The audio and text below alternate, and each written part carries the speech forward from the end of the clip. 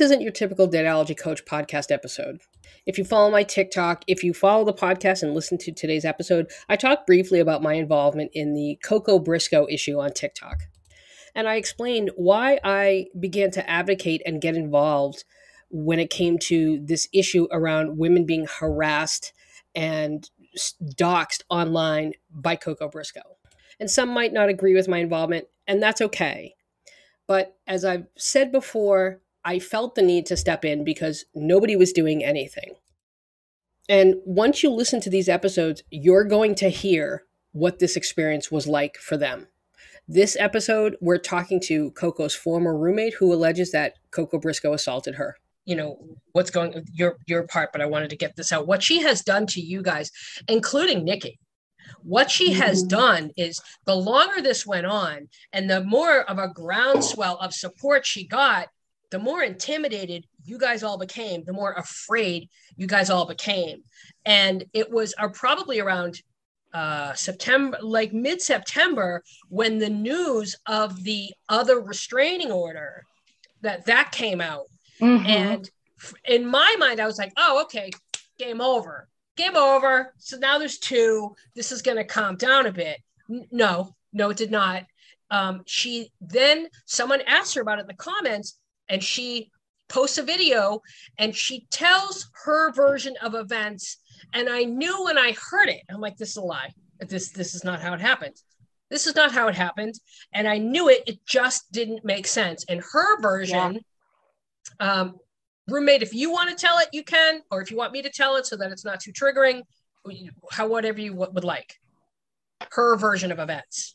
So her version of events, she literally lied about everything from how we met until the events of that night. Yeah, I listen. And then I literally am looking through the comments and people are like, don't get people on Facebook Marketplace. And I'm like, you're the person we found on Facebook Marketplace. But I moved into that apartment around August 5th of 2018. And I lived with two other roommates. It was a loft style apartment. So there's a second bedroom and a loft bedroom.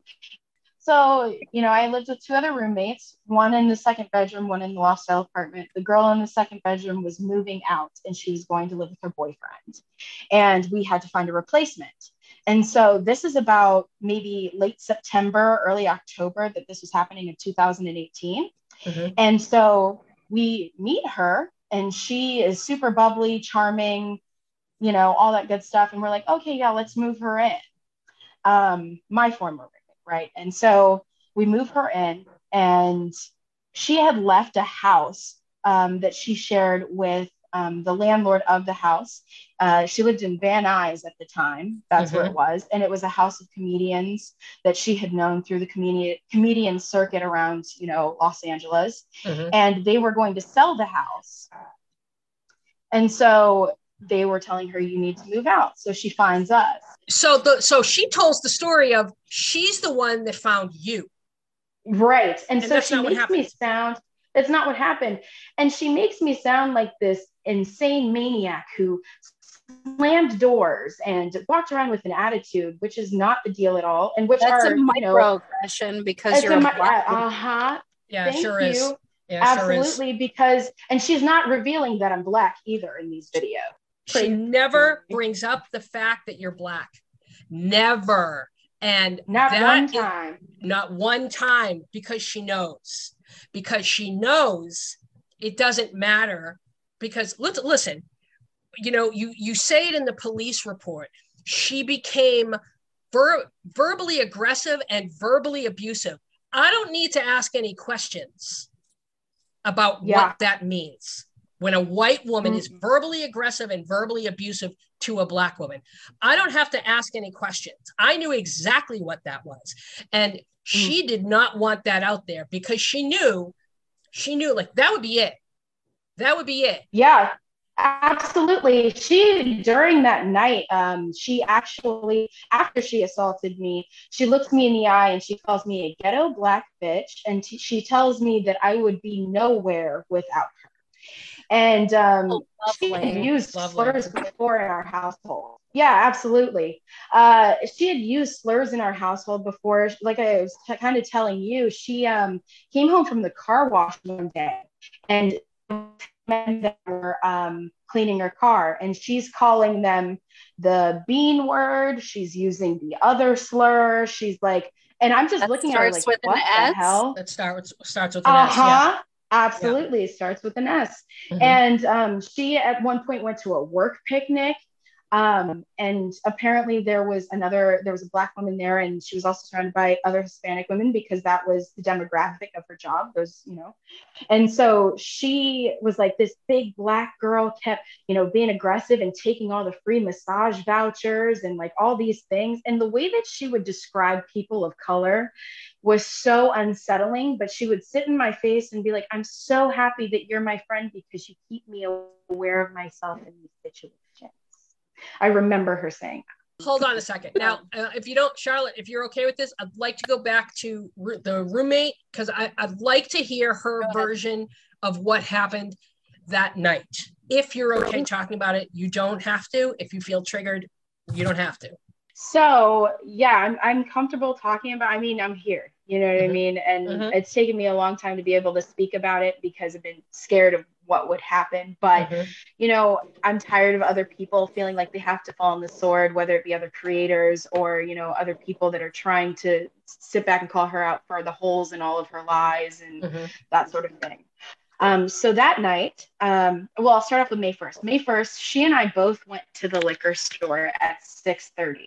And I'm not going to paint myself out to be a perfect person. There were times where I would indulge her by drinking with her, and have a couple of drinks with her. So 6:30, May 1st, go to the liquor store, come home. About 6:30 until 9:30, I had drank, some alcohol with her. I remember what I bought. I bought Jim Beam's apple. Yeah, Jim Beam apple whiskey. That was in the with some ginger ale. Yep, exactly. And she was drinking Absolute Pear vodka, I believe. Yeah, it was no terrible. Offense to both of you, but ew. Yeah, I'm sorry. Okay, let's stay on track. Expect her education on that to be a little bit higher, But I drank with her until 9:30, and then I decided I'm gonna order some food and drink some water and go to sleep. And so I was in bed by 10:30 that night. Like I'm really like I unfortunately I'm a lightweight of a person, so I had 2 drinks in and I'm 2 sheets to the wind. Like it's just how it goes. And I know my limits. And so I went to bed. I wake up at 3 a.m. and I'm going to go get some water. And so I go out into the kitchen area where our kitchenette is also attached where our dining room table was. It was a 4-seat high top table. And so I'm getting water, and her and her friend, who is a male friend, are we protecting him? Because I don't feel like protecting him. I'm not going to say his name because I haven't seen him pop up anywhere. I just, to be perfectly honest, it is not even worth it to me. Okay. All right. But I've done a lot of healing since the time. That's okay. All right. Hey, so they're out there and they're both drunk. Mind you, this is 3 a.m. So starting from 6:30 p.m. until 3 a.m., that's about 8 to 9 hours of drinking. And so, we're kind of laughing at first, everything's fine. And then we get into an argument because she had asked me, are we being too loud? And I go, oh, it's fine. I'm used to it, because she would stay up all night long, multiple occasions. It got worse through the pandemic. I'd say during the pandemic, it was about maybe 4 to 5 nights out of the week that she would stay up and have herself a nice drink. Not even just a drink, drinks plural. And then, during pre the pandemic, it was probably maybe like 2 to 3 nights a week. So it definitely got worse over time. And so I was like, I'm used to it. It's fine, and I was like, but just keep that same energy when I'm playing my guitar at 1 a.m. And I was joking. And she had sent me a text a couple days prior to that because I was playing my guitar at 1 a.m. And she was like, I can't hear my TV over. But I was joking, and her friend laughs, and I start laughing, and she got so mad. I saw it, that Cheshire cat look, the whole change of demeanor. That's exactly what happened. And I turned around and I looked at her and I was like, oh shit. And so it was like, at that point, she starts yelling at me and she's like, see, you always have an attitude problem. You always do this, blah, blah, blah. And I had enough. You have to keep in mind that this is not just a one night instance. This is a course of 2 years. This is me going through this cycle with her over and over again. And I was like, and I turned around and I said, fuck you. And we started arguing. And at one point, maybe like 5 minutes into that, I was like, you know what? I'm going to go to sleep. You're drunk. And I turn around and I start heading to my bedroom. She goes, look at her. Isn't she so fat? Look at the way that she's built. And it kind of triggered me because at the time I have a really unhealthy relationship with food. At the time I was starving myself. So her coming out on the podcast saying I was 2 times bigger than she was, absolutely not, because I was essentially going through an eating disorder, you know. And don't think for a second that she didn't say that knowing you were probably going to listen. Oh, she knew it. Hear that. Yep. She knew it. We talked about, she would tell me all of the time prior to that. She would be like, wow, I'm so proud of you for losing that weight. When I first met you, you were just a lot bigger and you weren't eating right. And like, that was a hot topic in our household. And so I turned around and I walk over to the table and I'm like, what did you say? I'm like, that is so unnecessary. And then we're at arm's length of each other. And so she starts pushing me, like physically pushing me. And I was like, do not put your hands on me. Don't put your hands on me. And I had my hands up as if I was being pulled over by the police, because that's what you do as a person of color when you are up against a white person that, you know, their white tears are going to work. I had my hands up saying, stop pushing me. And finally she goes to push me and I grab her arms and they're in front of me. And I'm like, stop putting your hands on me. And I'm looking her in the eye and I wasn't holding her too tight. And so she flings her arms out and my hands are now in front of me with my fingers spread, right? Like kind of open. But she grabs my ring finger on my right hand and twists it outwards. And so I didn't know, in the moment, my adrenaline was so high that I couldn't feel it, but I could feel the snaps in my finger. Oh my God. And I push off of her and she punches me in the mouth. And then I smacked her with an open hand in the face. Sorry. It's okay. It's okay. It's okay. We can stop. Don't worry. I don't want to stop because I have to tell this. I have to do this for myself. The doctor described it as a proximal phalanx fracture. And if you look it up on Google, it's actually hyperextension of the shaft of a finger or a rotation by force. And I have it right here on, my paperwork, my radiology paperwork. I have all of my medical records. And after she had punched me in the mouth and I had slapped her in the face, she kept coming at me. And so I remember at one point grabbing her hair and kind of pulling like honestly, an Olivia Benson SVU move in the interrogation room. Kind of a move. And I remember grabbing her ponytail and swiping her left arm from underneath her. So she was hovering over the table and she couldn't move. And I was like, stop putting your hands on me. I don't want to do this, and it doesn't, and I've had to convince myself, not even convince myself, but I've had to, I've gone and I've done, some therapy and I've really worked through it.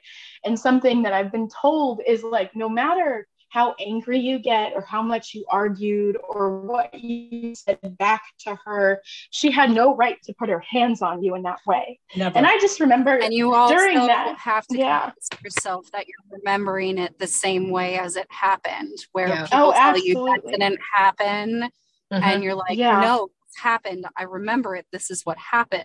And that's something that I think a lot of victims of assault, no matter who else it involves, whether it's their partner, whether it's a former friend, a random stranger on the street, I think that's a lot. That's something that a lot of us deal with, is this guilt. Like, what could I have done better? And I was sober that night. I was completely sober at 3 a.m. and I should have walked away from her. I should have kept pushing, but she knew my triggers, Yeah, she did. And she did that on purpose.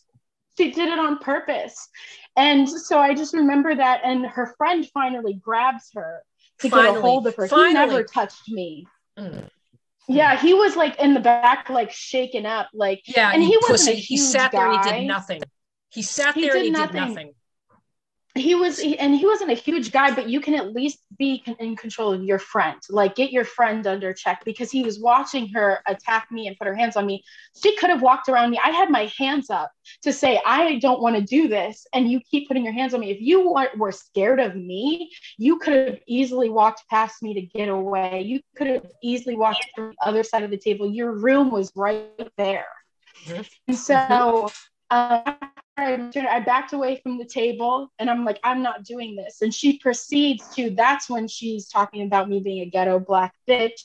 You brought something up before we started recording, which is something because I feel like we're not, no one's really grasping why this is such a big deal. The amount of people who are like, what's the big deal? I mean, so what? They got into a slap fight. No. That's not what happened here. No, it was not. That's not what happened here. And there's an added layer to this because, as you said, as a black person, I had to put my hands up. Like, there's that layer, that moment of, this is something black people have to deal with, people of color have to deal with, that white people do not, which is that moment of, I have to restrain myself. I have to be aware, hyper aware of my next move here. And try to de-escalate someone who is intoxicated, which is sometimes impossible. And the thing is my aunt actually has always told me, she was like, you never mess with a drunk person. You don't talk to a drunk person. You don't entertain them. I definitely learned that night.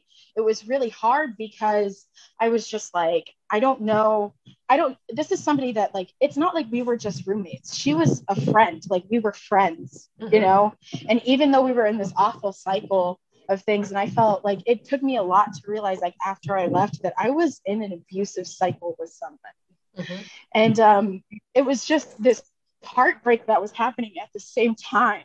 And I just remember, trying to de-escalate her. Her friend is not helping. Exactly, and lost your friend, you lost your home, you lost your sense of safety, all in one incident. And trust me, absolutely. I know so much about what that's like from my situation. And it is like you're lost. You're like, how am I going to economically do this? How am I going to emotionally do this? How am I going to heal from this?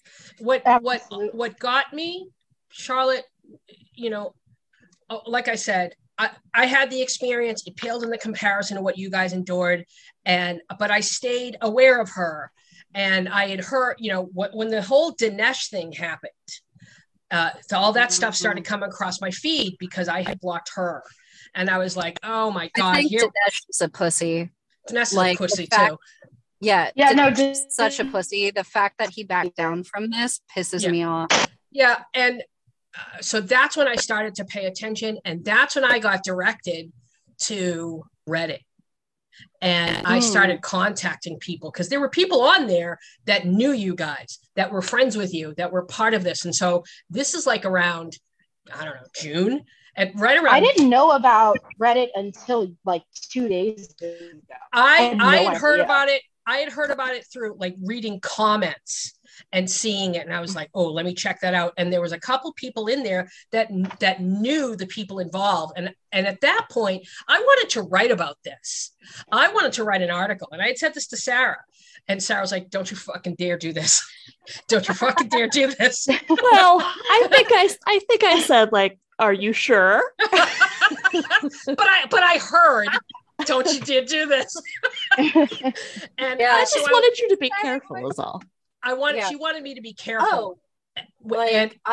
Everything that I said to roommate and like I've said to everyone else, like I said to Shadows, I said to any other person that came out and was like talking about how this woman was problematic. Like there was a military guy who posted a video recently about saying how it was messed up what she did to Nikki's husband. Yeah. And I was like, please be very careful because I don't want to see what happened to me happen to anyone else. Like I have been so concerned about everyone else's safety because like my family was contacted. Like People showed up at my home. You know what's crazy? Is she had posted a video. I saw this video of her crying in her car about how somebody had gotten the information to her family's house. How are you so complicit in the doxing of Charlotte and exposing all of her personal information? And it was okay, and it was a blow off then. You're DMing people, you're doing all of these things to get you hurt, to get Charlotte hurt. But you know what? You sat back and now it's not okay. All of a sudden you want to make disclaimers, and it's not okay. Nobody should be doing that. That's such a low life thing to do. Right. You know, whether you believe me and Charlotte or whether you believe, you know, Miss Girl over there, it's like unblock or unfollow, block her, whatever it is you have to do, block me. I don't care, but you will not do that. That's such a low life thing to do. So I actually like where she's saying like that we posted that address. So there used to be this website. It's defunct now, but when I'll just give a little bit of background. I had to break my lease. My landlord actually owns a government subcontracting company, and he did a background check on her. And there's this website called familytreenow.org. And the only reason I'm saying it is the website is defunct, but it showed like 40 of her addresses. And this was well after she was arrested that I found out about this. So I told, like, people knew about this website, and those addresses have been known for a while. Well, yeah. So, also, all you have to do is put in her name and then in the word address. Yeah, like and it pops up. There's so many of these websites. Like after she got arrested, paid thousands of dollars to have my information scrubbed from the internet. So as you know, and I told you, I legally changed my name. The names that she knows are not my legal name. So like she can, you know, post Charlotte Rose Walsh as much as she fucking wants. Like that person doesn't exist anymore. And that person doesn't exist on the internet. If you Google me, even if you Google my maiden name, which, you know, she posted on Reddit, you can't find anything about me because I deleted myself from these things, but she is on these things. So those are public information and have been public information for a while. But all of a sudden after she moves, when her content drops down, she posts a video of herself crying and saying that her family's been doxxed. And also, like, isn't that the uncle that doesn't talk to her, that like she posted a crying video or something? I don't know what. I know that the home is owned by a 70-year-old.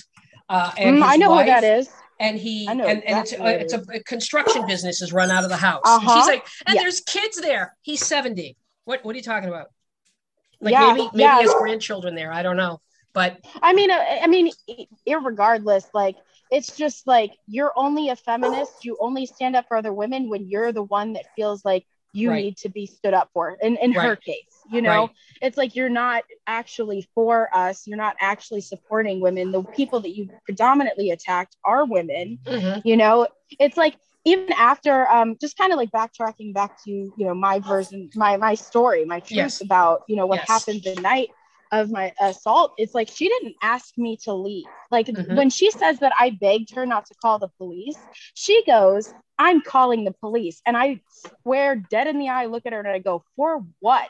You assaulted me. And her friend goes, you should wait until morning. You know, tensions are high. Talked her out of calling the police. And she never asked me to leave, but I left on my own accord. And as I'm leaving the apartment, P.S. That's not what he said in the police report and the witness statement. I know. The detective actually like readied me for that. He was like, listen, he was like, I thank you for giving me that information, because most people wouldn't give up the information of this person that's the supposed witness. But he goes, since that was her friend, most likely he's going to, you know, talk on her behalf. And I like how you chose your words carefully.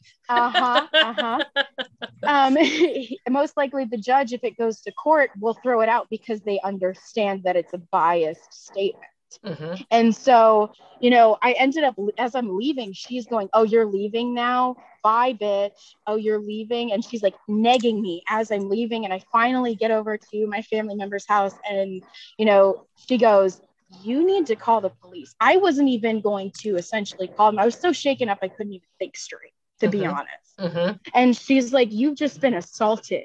She's like, you need to do this. And so I call them. They arrive, they bring paramedics, and the guy was like, I could still bend my finger because it wasn't actually like injured on the knuckle. And so they're like, well, it's not broken, it's swollen. At this point, it was like swollen and bruised. And a couple of days later, I went to urgent care, and they were like, yeah, you have a fracture in your finger. They referred me to an orthopedic office where they told me that if I didn't get this surgery, my finger, because it was crossing over my middle finger, I would have lost functionality in it. And so I have 2 pins placed in the finger, and it was an $8,000 surgery. Oh my God, sue her.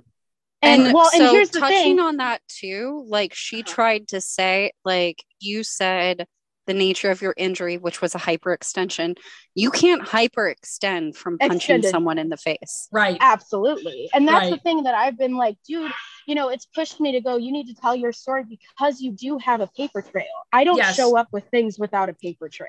Yes. I'm not going to speak on something I don't have evidence for. Even if I wanted to get the lease to disprove that, she found me on Facebook Marketplace, I could still go and do that. That has a paper trail. And so I go and they tell me it's $8,000. I didn't think my work insurance was still active.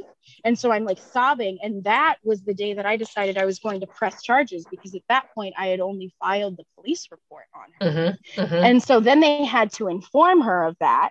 And literally a day later, she texts me and goes, oh, you went to the police? Do you know that what this is going to do to my job? I could lose my licensing over this. She's like, you gave me a concussion.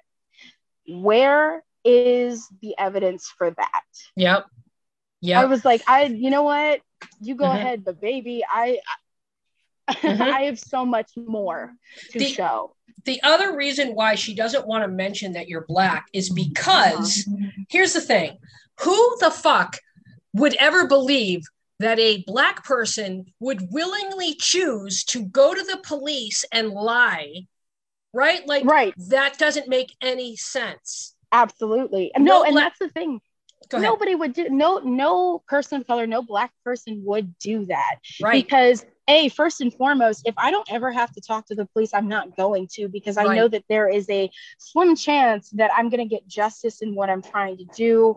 Or, I'm not going to put myself in another situation where I could be put at harm. That's how police brutality starts. That's the gateway for it. Yep. And so I was like, I'm not doing this. So I ended up, going to the police. I couldn't even write out my own restraining order because until my surgery, they had me in an entirely full cast. Yeah. Yeah. I said that to Mind in the Shadows when I was reviewing the report. I said, there's one section here where they're talking in the third person and we couldn't figure out what was going to go. Oh, it's got to be her hand. It's got to be someone wrote it for her because of her hand. Yeah, absolutely. And I was in such a bind at the time. Like I ended up, like I said, I stayed and recovered from my surgery in an Airbnb while also trying to find a new apartment, while also trying to get all of my stuff moved out.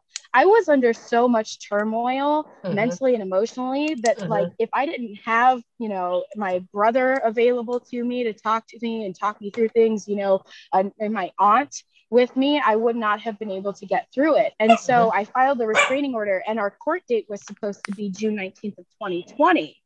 However, I had a life or death situation happening back at home in my hometown, and that took precedence over that. And at that point, because it was maybe like 2 months out from that, I actually was like, she didn't know my address. She didn't know where I lived. The criminal charges were pending. And so I was like, you know what? I'm safe. I'm going to go and be where I need to be right now. And I didn't know that she actually turned around and filed a restraining order on me until Charlotte brought it to my attention. Yeah. And she only did it. She only did it because she knew you had moved, and she did it to be able to say she did it, but she knew you'd never be served because she didn't have your address. Absolutely. And then also too, they dropped that. I guess they dropped that one, and I was just like, dude, you're nuts. And in mid-July, they actually dropped the criminal charges against her because they said they didn't have a sufficient amount of evidence. But and also to mention, I had went through victims assistance as well. And victims assistance is not going, they're not going to help you unless you have evidence. Like at least out here in LA, they're like, do you have your police report? Do you have your medical records? Do you have all of that? You have to verify all that. They're all overloaded. So like I'm gonna step in where like it's been talked about how I got preferential treatment. I will say that like the fact that I had the cell phone number of a police officer, yes, that is preferential.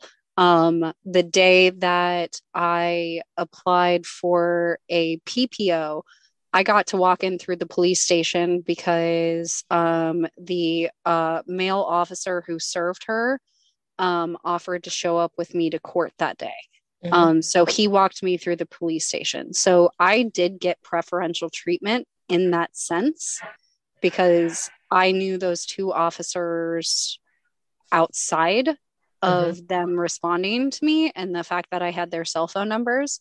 But like I did get preferential treatment and I understand that I did not face the challenges that roommate faced because I'm a white woman and I didn't even know that roommate was a woman of color until you told me like a few months into me knowing you that you were a woman of color and I had no idea and I was like, oh wow, that makes a lot of the stuff that I've heard make sense.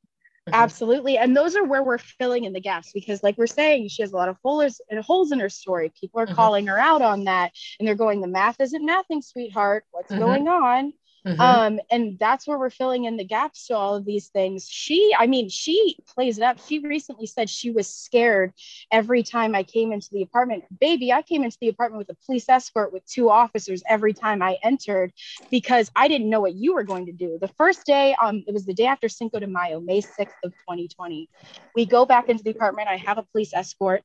My aunt is with me and I had prepped the officers before I go, hey, I was like, I don't know what state she's going to be in. Sometimes she likes to drink, to put it light. And so we walk in and the entire dining room table is covered in beer bottles. She's nowhere to be seen. I was going in to get my internet router because all the utilities were under my name. She hadn't paid me for utilities in about 2 months. I mean, it was during a pandemic. And I was like, I'm responsible for the equipment, right? And so I go in.